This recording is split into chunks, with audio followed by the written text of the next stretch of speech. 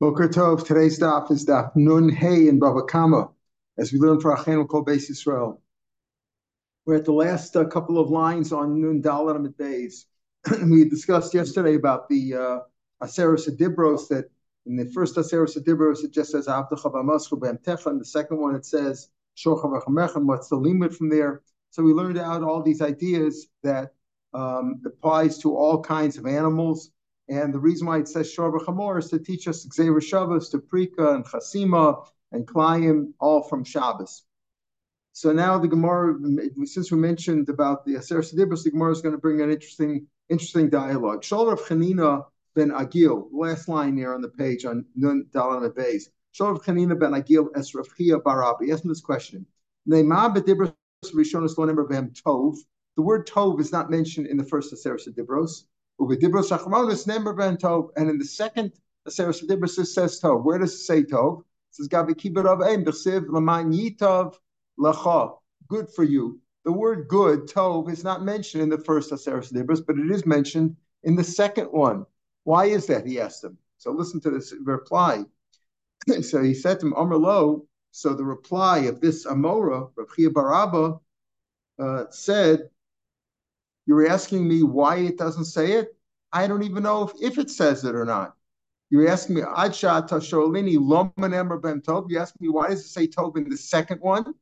Right? And in the first one, it says Laman Yibri. Here it says Laman Yitab L'cha. I don't even know if it says that. Adsha Tasholini Loman Emer Ben Tov. Sholini Im Nemer Ben Tov. Ask me if that's the case. Now this is an unbelievable statement. He says, you're asking me why it says Tov? I don't even know if it says Tov. What do you mean he doesn't know if it says Tov? Open up a Chumash. He doesn't know the Chumash. What's going on over Adsha Tasholini Loman Emer Tov. Sholini Im Nemer Ben Tov. Im Lav.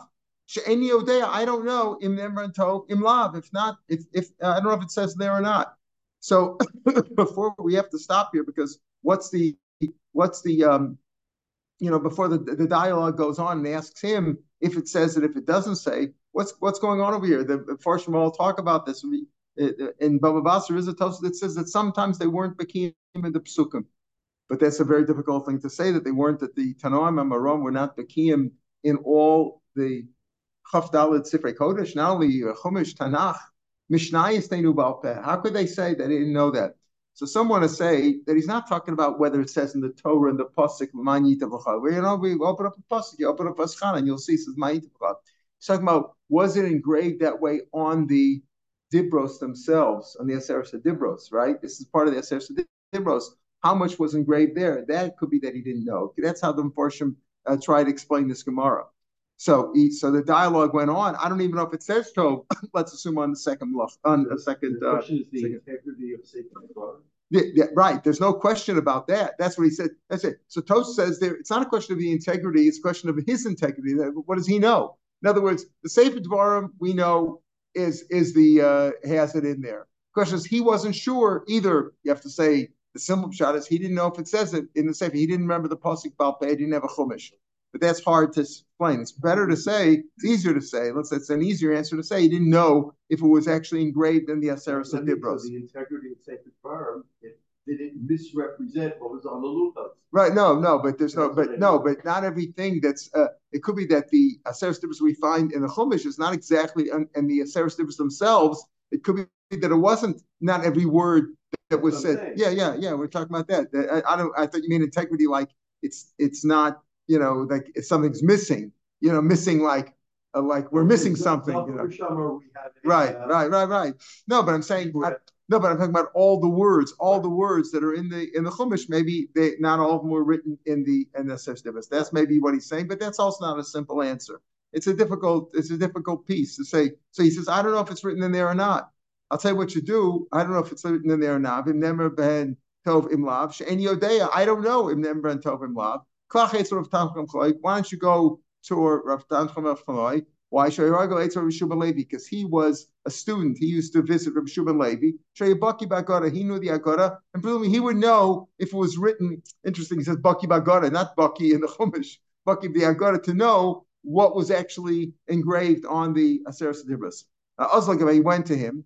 I haven't heard anything from Rav Shubin Levi. I haven't heard about that. Elakach Amali Shmuel Bar Nochem This is what I heard from Shmuel Bar Nachum Achi Imo Shel Ravacha, the brother of the mother of Ravacha, Ravacha's uncle, Ravacha Bar Reb Chanina. Some say Amila Avi Imo Shel Ravachi Bar Reb Chanina. In other words, not the brother, but rather the grandfather of Ravachi Bar Reb Chanina. Heard from why? So the question really is not whether it was written there or not, because he says, I don't know if it was written there or not. So don't even ask me. I don't even know. But assuming that that's correct, because the one who posed the question of Chanina ben Nagil said, listen, in the first Aseret Dibros it doesn't say Tov, and the second one it does. So he knew that it did. So he's asking him, and the question was why in the first one doesn't it say it, and why in the second one does it say it? Why in the second Aseret does it say it? And let's assume we're talking about the Aseret Dibros themselves, not what's written in the Chumash in the Chumash V'Eschanan. So to that, so he says, I don't even know. Don't ask me anything because I don't even know if it's in there or not. If you want an answer, if you know that it's written in the second one and it's not written in the first one, ask these people because they know. So he went, go to Avtachlah, he said to Yeshua, he went to him. He said, I didn't hear from Shubalevi, but I heard from this other Rav Shmuel Bar Nachum, who's either the uncle of Rav Acha Bar Chanina or the grandfather of Achi Bar Chanina. Here's his explanation. Do you know why in the first ones it doesn't say Tov Hov V'Sof on the show? Because they're going to be broken. The first this makes sense, right? That we're talking about the Sefer Dibros, we're not talking about what's written in the Chumash, because they're going to be broken. So we don't want to have the word Tov in there. So what? So what? They're going to be broken. Why couldn't you have the word Tov there? Because if the word Tov or Yitav or a form of Tov is written in the Sefer Dibros and they were broken, it's as if to say that there'll be no more good, that like we're destined to have only bad, nothing good. That's what he said, because it'll be a bad sign if you take the word Tov and you break it. Moshe was going to break it, be a bad sign for Israel. I'm sure. Haroah. So we're talking about these ideas of the letters and breaking them, and I'm sure says the loop of Shnios would have the word Tov. Yeah. So basically, we're saying that we're not identical. They were not identical. For sure they weren't identical because Zachav Shamor. Right. They certainly weren't identical, but he says, and he takes that as a given. He knows that the first one didn't. So according to the questioner knew that the second Luchos had Tov. When he answered him, Rav Chia bar Abba did not know. Interesting. Rav Chia bar Abba did not know. He says, I don't know what's written in there or not. So I can't even answer the question. But ask them. If you know that that's a valid question, ask them. And the answer was that we didn't want to destroy the word Tov. So the first one, and as Hashem knew that the first one wasn't good, it was going to be eventually destroyed by Moshe. He was going to break them. And therefore, he didn't want to destroy the word Tov. I'm not sure. If you have a dream and you see the letter Tes, Siman Yafalo, it's a good sign because Tes stands for Tova, right? Tes is like Tov. So it's a good sign. This is my time. Tov, because the letter Tes is in the word Tov. The letter Tes is also in some other words that are not so Tov. Ema, Pasuk says in Yeshaya, V'tatseik matei hashmad. It was like the broom of destruction. Like we know matates in Hebrew is a broom. So here at Matatei Hashmad is not a good line. So maybe, how do you know the Tes in your dream refers to Tov? Maybe it refers to a destructive broom. It says Chad Tes Kamina. We're talking about it has one test. Matateh, or form of Tataseh, has two tests. Okay, you want to learn one test? I'll show you another pasuk, another word that has the word test, which is not Tov. Tumaseh b'shaleh, her tuma, Necha talks about Yerushalayim, etc. Ben Yisrael. Their tuma was in her skirts, meaning, so the word test could also refer to tuma. So test base come in. I'm saying no, not if you just say the word test. I'm saying if you see the word test, the letter test, and the letter base, that's tov. Ema tavu ba'aras sharel. I'll show you a test of the base, which is also not so good, where it says its gates were sunken into the ground. Ella, it's also an EO, right? Ella hoelu pasva kasav tov. The first time that there's a test in the Chumash is in the word Tov. The letter Tes with Beis, the first time that the letter Tes is found, not necessarily Beis, but the first letter in the Torah is Bereshis. But the first time you have a Tes followed by a Beis, that's in the first. That's a good sign. The whole pasuk Shema Bereshis, from the word Bereshis, Ad Bayar Elokim as or Ki Tov. Lo ksiv test, there's no test there. The first time that a test is exposed in the Chumash is with the word tov. So that's a good sign. If you see the letter test, that's a good sign. Rabbi Shimon Levi, Aroa hesped b'chama. If you see the word hesped, eulogy, in your dream, chasul of Shemayim. For some sake, because it's hesped is like chas, rachmanas, you had mercy, padu, upadu, right? That's like Gemara says. Gemara says, padu. They had Rachmanas on him, and he was redeemed from whatever evil decree was meant to befall him. And Hanimil B'Ksav, it's only if it's written down. You see the word Hesped, that's a good sign for you. So if you see the letter Tes and Beis in your dreams, I don't know if you've ever seen that in your dreams, but if you ever see the letter Tes and Beis in your dreams, or you see Hesped, that's a good sign. So we said not only all animals are included in the all these halachas of damages, etc., of shor, bor, mavev, etc., all the rules, don't only apply to shor and chamor. Shor and chamor is the usual animals that are involved in destruction and falling, etc., and all the things that people use. People use oxen and donkeys regularly in their work. So that's why we mentioned them. Not only that, the Mishnah said chayav also even wild animals and birds also. Amar Shlakish, Kanshana Rebbe learned from over here that all these rules. Remember, we said that it applies not only to damages, it applies also to prika unloading, chasima, muslin, kalayim, mixing breeds. So he says it refers to birds also. That shows you that tarnagol, tavas, upasion, if you have a rooster and a peacock and a pheasant, climbs up and said these are different species and you can't mix breed them. It's forbidden to mix breed them, to mate them. It says, isn't it obvious that the different breeds? He says, no. Since they are reared together, unfortunately explained that some sit on the eggs of the other ones. In other words, they put them in the same area. They grow up together. Because since they grow up together, it's like one species, different variations of the same species, and it's not climb. Kamashma, no, that it is climb. Amar Shmuel, Avaz Vavaz Abar. If you have a goose and a wild goose, climbs Abazeh. Even though they're both called goose, but a goose and a wild goose are not the same, and therefore you're over on mixed breeding, over on the issue of Klayim, if you mix breed them. Maskefla Rava, Barav Chanan, my time. What's the reason? I mean, I don't know. I skipped animal husbandry in college, but I don't know if these animals or birds actually mix breed on their own. Presumably, they don't. Presumably everybody, you don't find horses going around, when they make a mule with a donkey and a horse, that's because a farmer did it. He put them together. I don't think they do that on their own. I would assume they don't, right? They probably don't do it on their own. Who knows? I don't know. Maybe there are cases. I don't know. I'm just curious about that. But he says, if you take a goose and a wild goose and you breed them, that's forbidden. What's the reason why you say that a goose and a wild goose are considered two different species for harba? If it's because one has a long beak and one has a small beak, gamla parsa. If you have a Persian camel, the gamla and an Arabian camel, the high olam kari, one has a thick neck, the high cotton, and one has a thinner neck. And we know that's not the case. Camels are camels; they can breed together. Elam Rabaye, this gets into a whole question about all the things that we have today. For example, a llama. I happen to know a little bit about the llamas because we were, some cousin was married to a guy who raised llamas for the army. And the llamas are an unbelievable kind of animal because they are very clean. They take care of their own refuse. And they were able to, when the soldiers have to go up on mountains, they were able to take tremendous loads on their back. The soldiers can't schlep it. If they start schlepping it, after 10 minutes, they'll fall down. The llamas are able to do it. They're able to climb, and they're very domesticated. You could take them on a helicopter. They once tried to take a donkey on a helicopter, and the donkey went wild and destroyed the helicopter. But these llamas are unbelievable. And he trains them for the army. He's got a whole unit in the army. I think he passed away already since then. But anyway, so I was wondering, where does it say llama in the Torah?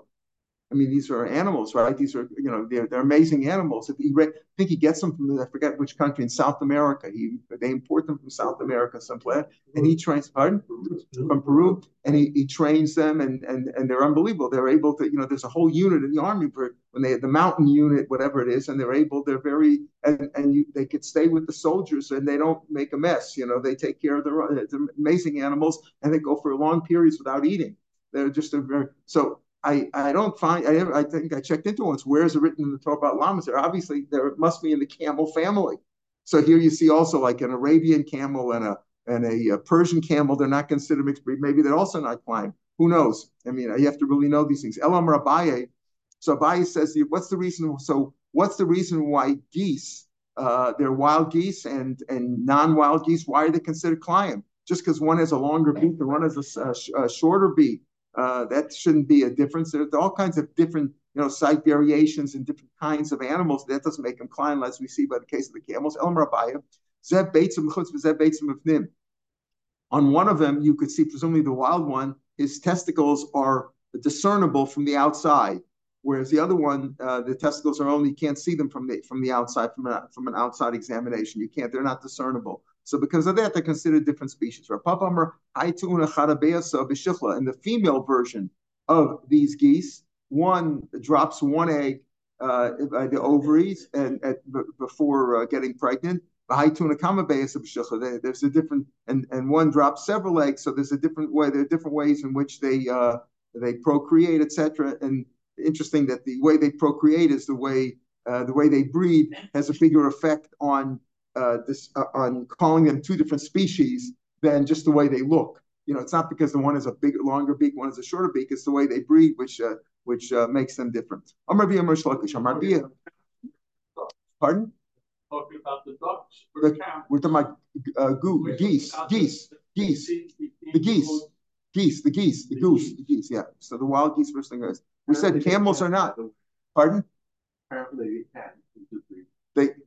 Now. No. That they can, we know. Otherwise, there wouldn't be an issue. The issue is, do they do it on their own without a human intervention? That's what I was trying to say. In other words, we're saying we're forbidden to do this, right? So we know that farmers, whatever Goyim and Jews maybe also did at one time, they made mules. Why do they make a mule?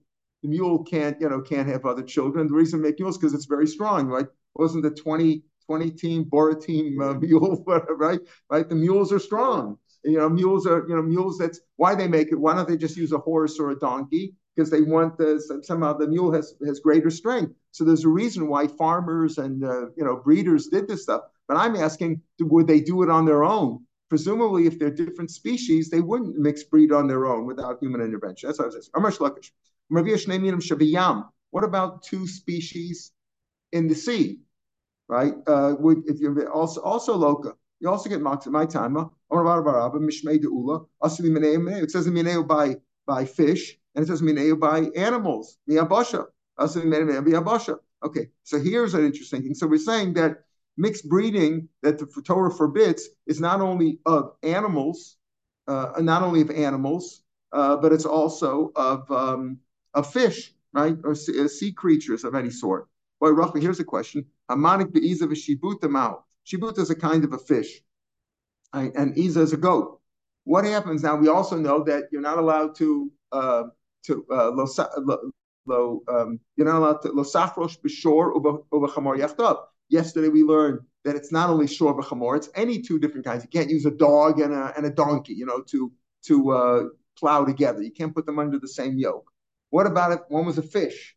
Now you say, how did the fish work? The answer is you were on the seashore, or you had some plants right near the seashore, and you had a reins or a yoke or whatever, and somehow you had some contraption which helped. You had a big fish pulling together with a goat. The goat was on dry land. The fish was in the sea or the ocean, whatever, and together they were pulling the plow. Would you be over and allowed there? So he asked this question again. Boy, Rafa Hamani, you were knowing again. You did. Let's say you were plowing or doing some farm work. Say keeping the Iza lonach, since the goat can't go into the ocean, to the sea. And the fish can't go in the Yasha, lo klumav. It didn't do anything. There's nothing because they're not doing it together. Oh, the fact is, together they're pushing the plow. You got a big fish here, properly trained, and you did it if you know how to do it. Talk about a whale or think of a dolphin. Maybe you can figure some caption. It's not so theoretical. It is pretty theoretical, but it's possible. And if you set it up, would you be over for stuff for sure? Moscow Ravina. So he asked him this question. Moscow Ravina asked this question. El meata chiber chita v'soda biado. You're not allowed to mix different species of grains. So let's say you had a barley grain and a wheat grain in one hand, a v'zara chita ba'aretz, and this is assuming that two is enough. Sometimes you need three with a grape kernel, whatever. But assuming you do these two, and v'zara chita ba'aretz, and you planted the wheat seed in Eretz Yisrael, usara b'chutzos, you're right on the border. And you did them on the border, but one was just this side of the border, one was on that side of the border. We say you're chayiv. They're on two different sides of the border. So here also, since they're in two different places, you can't consider them together. How could you say that? How can you compare? Hasam eretz mekom chiyuv eretz mekom chiyuva chutz la'artomakom. There, if you planted in chutz la'aretz, there's no chiyuv there. So you didn't plant two seeds together in Eretz Yisrael. What do you mean there's no chiyuv there? Rashi says that climb b'chutz la'aretz. Lo noga is not noig. The mitzvah satluya ba'arati b'chol cholbas karka ein noag el ba'aretz minatorah. Minatorah, anything that's related to the land is only in Eretz Yisrael. Now we know that climb and other things are also b'chutz la'aretz midarabanan, but minatorah Rashi tells us that climb is only also in Eretz Yisrael. So here he didn't do climb in Eretz Yisrael. You had one of the seeds was in chutz la'aretz, one of the seeds was in Eretz Yisrael. But over here, the chiyuv of leading animals together, either plowing or whatever you did with them, leading them together under one yoke or under one contraption, that doesn't make any difference if it's in Eretz Yisrael and Chutz La'aretz. So here it's a valid question. What about a fish and a goat? You would be chayiv in a case like that. Okay. So that ends the fifth parak. And now we begin the sixth parak, which I think is the first Gemara that I ever learned when I was a kid. A lot of places start with that, or start with Elam Metzias. It's one of the first things you learn. What's going on over here? So first of all, pay attention that over here we're talking about tzom, sheep or goats. We're not talking about shore. Everything until now was shore, right? Shore, more of a chaver. The fourth parak was called Shor Shadagosh Dal V'Hei. The fifth parak that we just finished was called Shor Shadagosh Chasapara. Talking about cows till now, cows and bulls.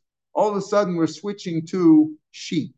And we'll see, because sheep don't gore. They don't have horns to gore, right? Their damage is done by eating or trampling. Pardon? Rams does. The ram does, but right, that's true. The ram can if he has a horn to go. But let's say let's say goats or females or young sheep, lambs that don't have one. That's what we're talking about over here.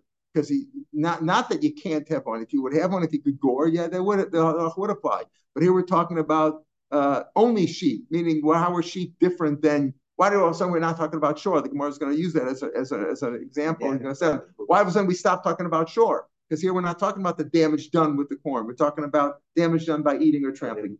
By their hooves. By their hooves, by trampling, that they could do, just like shore. But in other words, what's unique about the tzon is that their main damage is done by eating, because they normally don't damage by goring, even though you could have animals that do gore. But the idea of tzon, that's why he talked about tzon, because here we're not talking about damaging by goring, we're talking about damaging by eating or by trampling.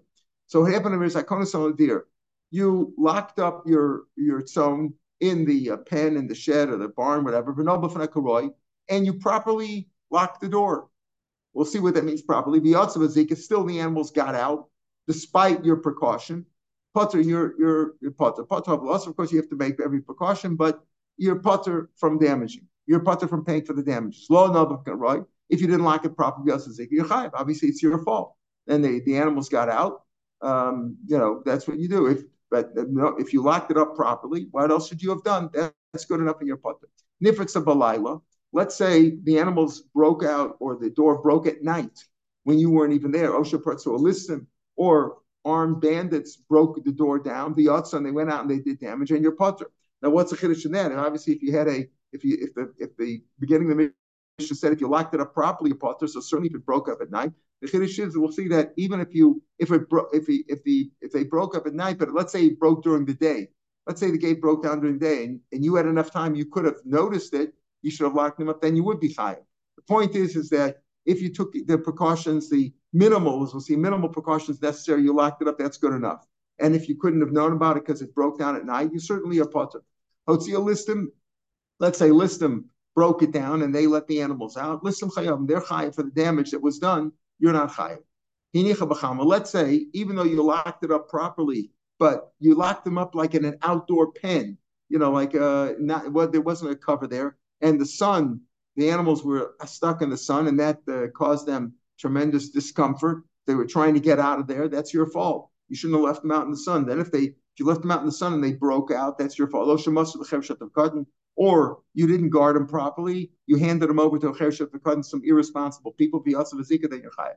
Masra l'roa, if you gave it over to a shepherd, nichnas roa tachtav, then the roa takes the place. We'll see what this is talking about because we already had that Gemara before. If you gave it to a roa, that he's responsible. A shomer gave it you gave it to somebody else to watch. The other person is responsible, whether it's a shomer chinam, shomer sacher, shoel, socher. They're responsible. We already had that. So the chiddush is going to be that even if the shomer gave it to another shomer, because it's normal that shomerim, share different, they watch different herds together, and they sometimes subcontract it out to another shomer, that's okay. So that's the chiddush, is that Masr l'roa and Nichnas l'roa tachta, the roa takes his place. That's that we'll talk about that in the Gemara. Nafla, let's say your animal was walking along. We're talking about sheep now, some deer. And he fell either from Rosh Hashanah, we'll see, or from your roof. He slipped and fell by accident into a garden that was below bananas, and he ate something there. That's the nanis. The animal ate some food there. Because it was an accident, the animal didn't go in at your, with your prodding, or you didn't lead him in there. You only have to pay what you gained by not feeding him. In other words, if he ate some expensive fruits, you only have to pay what you have normally given him, some animal fodder or whatever. You only have to pay that. That's because that's the you didn't intend to do damage, and it was an accident. So he only pays for what the mazik gained by not feeding him lunch. Yarda kadarka, but let's say the animal just walked into somebody else's field, or somebody else's orchard. In other words, you didn't guard him and you let him go in there. Bizika, then you have to pay the full damages. The damages of whatever the animal ate. How do you figure it out? So you don't just say, okay, he ate, let's say, 3 kilos of apples, you pay for 3 kilos. No, you figure out what the whole field was worth before and what it's worth now. And then the loss is less. It's a smaller loss, and the mask doesn't have to pay as much. Shaman base saw, you figure out how much a base saw, that's like 2,500 square amos. That's the amount, a saw is what you could, a saw of seed will be enough to plant in 2,500 square amos. Those are sawed in that field. How much it was worth before and how much it's worth now. In other words, if you look at a whole big field, a large field, and what is that worth? How much he took only a few tomatoes or a few apples out of there, the loss is much smaller, because when you're buying a whole field, you don't look at one row or a few fruits. Shimon Omer achal peros, it depends. If he ate completed peros, mishlamis peros, you got to pay for the full peros, whatever they're worth on the market. Im saw, whatever as much as he ate up. If he ate up a saw, you pay for saw. If you ate 2 saw, you pay for 2 saw. But if he ate, the only time that you look at the whole field, what it's worth before and what it's worth now, is only if the the fruits or the vegetables there were not totally ripened. But if they were ripened, you pay the full market value of the fruits. Tanabanan says a lot. Mishnah had a lot of things over here. Let's deal with them. Tanabanan. The first mission says, if you locked it up properly. What is properly? You locked it with a door, you closed the door, a door that can withstand the normal wind. That's Zeu Karoi. That's what's proper. If it can't stand up in a normal wind, a little regular wind, it's going to blow down. Zeu Karoi. That's not Karoi. You didn't do it properly, and therefore you're responsible for damages. Amrabani Bapadish. Mantana Muet, the cycle of Bishmabchus. Now we're going into. We had a shala before. We discussed that last week, 2 weeks ago, about what shmira is necessary. How much precaution did you have to take at guarding your animals? So Moshe says, who is the author over here that says that a mu'eh, Again, a mu'ed, why? Because we learned before that the damage that its own does, that any animal, a shore also, by eating or trampling, he's a mu'ed for that. A shore is not a mu'ed for goring, for intentionally pushing or goring another animal or a person or anything else. But for eating and for walking, an animal's a mu'ed for that. That's what they normally do. So who is the author that a mu'ed is not shmir b'chusa, even the precaution that you took was a minimal precaution, right? Because that's what we say over here. As long as you've blocked it enough for a normal wind, that's good enough. If an abnormal wind came and knocked it down, that's not your fault, right? You're not, if it broke down at night, you didn't see it, not your fault. Who is the author of this idea that a mu'ed is enough to absolve you of responsibility? It's enough if you had even a minimal precaution. Rabbi Yehuda did tonight. We had this machlokes before. Kosher bala moseir. There we talked about a shore. If the owner tied him up with his reins or whatever with a strap, v'nola of karoi, and he locked the door properly, v'yatzav azik. Echatam v'chad mor chayiv divrei Meir. Meir says you're chayiv either way. Either for time, even though you're not with a proper precaution, it's not enough. Just a minimal precaution is not enough. You're responsible. You should have put a bigger guard there. You should have put an iron gate with a double lock. Rabbi Yehuda Tam Chayev, Mu'ed Potter. Why is it Mu'ed Potter? It sounds the other way around. It should be the other way around. We had that before. Mu'ed is Potter, Shem V'lo Yishmer Balav. By Mu'ed it says, if Shor Nagachu Mit Moshe Shom, V'lo Yishmer Balav, and he didn't guard him, V'shamru was there. This is guard. It's good enough. So Rabbi Yehuda says when it comes to a Mu'ed, even a minimal guarding is good enough. A Tam minimal guarding is not good enough. Of course, it's only Chayev Chatzin Esek anyway, but you need a better guarding. It goes against the logic. Logic would say that a Mu'ed, you need a stronger guard. Tom the other way around, but the Rabbi Yehuda says no. Look at the pasuk by Tom. You're chayiv either way, whether you had a good guard or a minimal guard. Mu'id, you're only chayiv if you had if you didn't have a minimal guard. But a mu'id patashem, even a minimal guard is good enough. Who's the one who says that shmir plus is good enough? That's Rabbi Yehuda who says by mu'id it says shalem shmer balav. V'shamar was that. Blazomer ein lo shmir l'saken. Right, Michael, you remember that? The only shmir, there is no guarding. You can't guard it. The only way is to keep it away with a knife. If either to kill it or keep it away with a knife. If you didn't do that, and there's any damage that he does, you're responsible for. You can't guard this animal. You have to just keep it away. So the Chara, who does it should go like Rabbi Yehuda, who says that a minimal guard is good enough. You had a proper guard there. As long as it can withstand a regular wind, minimal, that's good enough. More feel to Rameir. It can even go like Rameir. Why? Rameir is the one who said that echotam v'chamuay you're chayiv with a minimal guard, right? You locked it up. It's not good enough. A minimal guard isn't good enough. Over here, it can even go like Rameir. Why? Shiny shane berego. It's different over here with the damage. There, you're talking about a bull, let's say, getting out of his harness and running away and doing damage with goring or whatever. When it comes to shane berego, the damage done by the tooth or by the foot. Which the Torah said specifically, you don't need too much of a guard. If it comes, a minimal guard is good enough for there. So it could even go like Rameir. Why? Rameir was talking about a shore over there, damage done by Karen. Here we're talking about Shane Borrego. And there are minimal guard. Even Rameir's motive that it's good enough. That's what the Gemara says over here now. I feel Tem Rameir, because a minimal guard for Shane Borrego, minimal guard is good enough. The Amr Abelazar. Some brothers said, some said was learned in a Brisa. There are four things that the Torah says you don't need a good guard. A minimal guard is good enough. Not like Karen. What are these things? Elohena bor, the Aish, Shane Borrego. These four damagers, a minimal guard is good enough. How do we know? Bor, because it says kif tachish bor, o kichish. But Pasuk says if you open a bore or you dig a bore, ish bor, below you don't cover it up. If you just covered it up, that's good enough. That's a minimal covering. You didn't guard it and build a brick wall around it. As long as you cover it, that's good enough. A minimal guard is good enough. The one who burns it down has to pay. In other words, you're chayiv if you light a fire and it goes somewhere else. You're chayiv when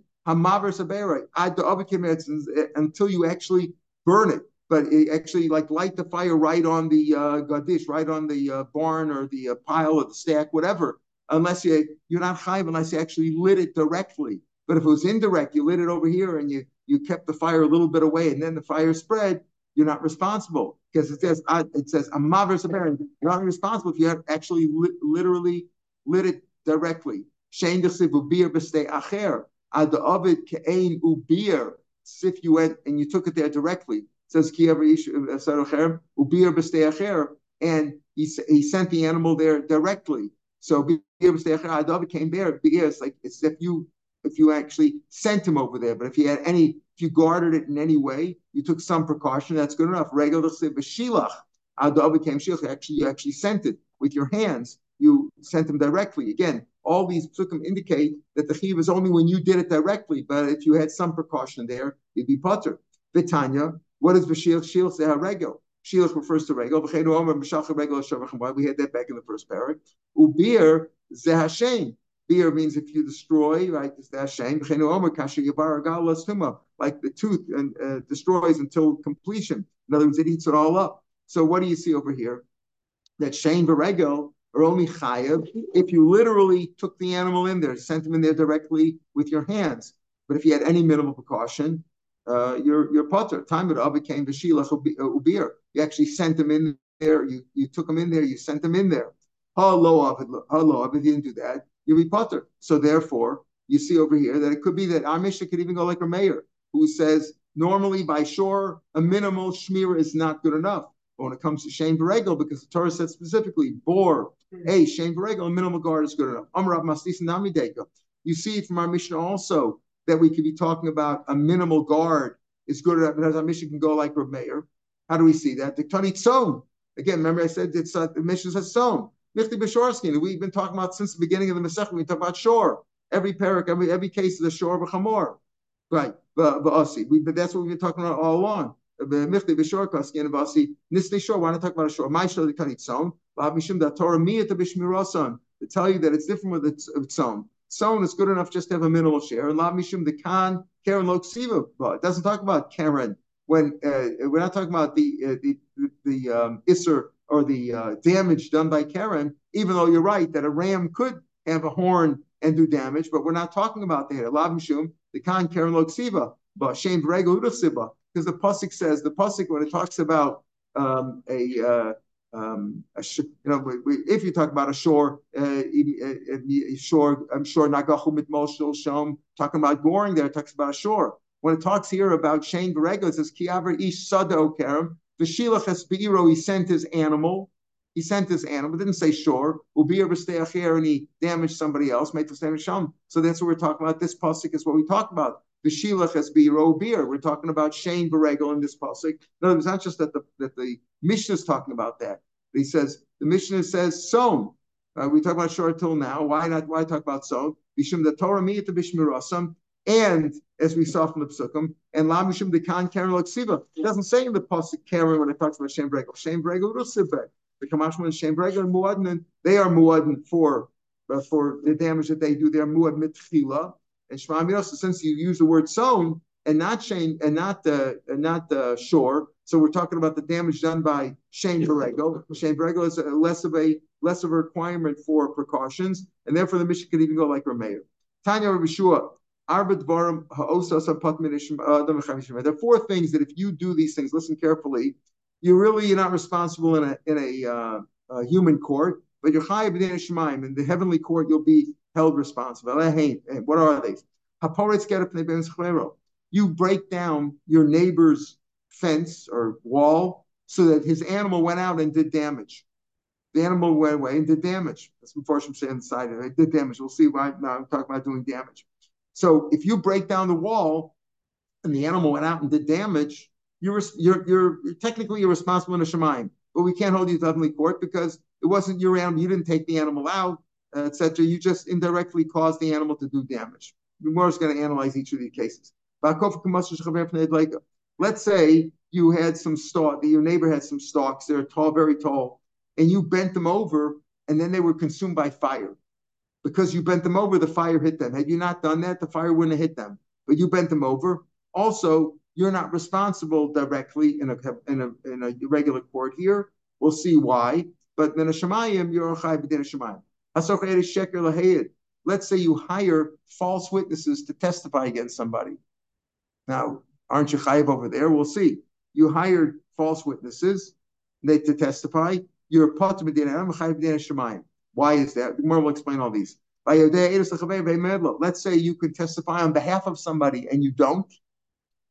Isn't that an issue in the Torah? Says that, right? You're supposed to be, you're supposed to. But again, Rabbi Shua says that this is the fourth thing that you're not chayiv b'dinei adam, but you only chayiv b'dinei shemayim.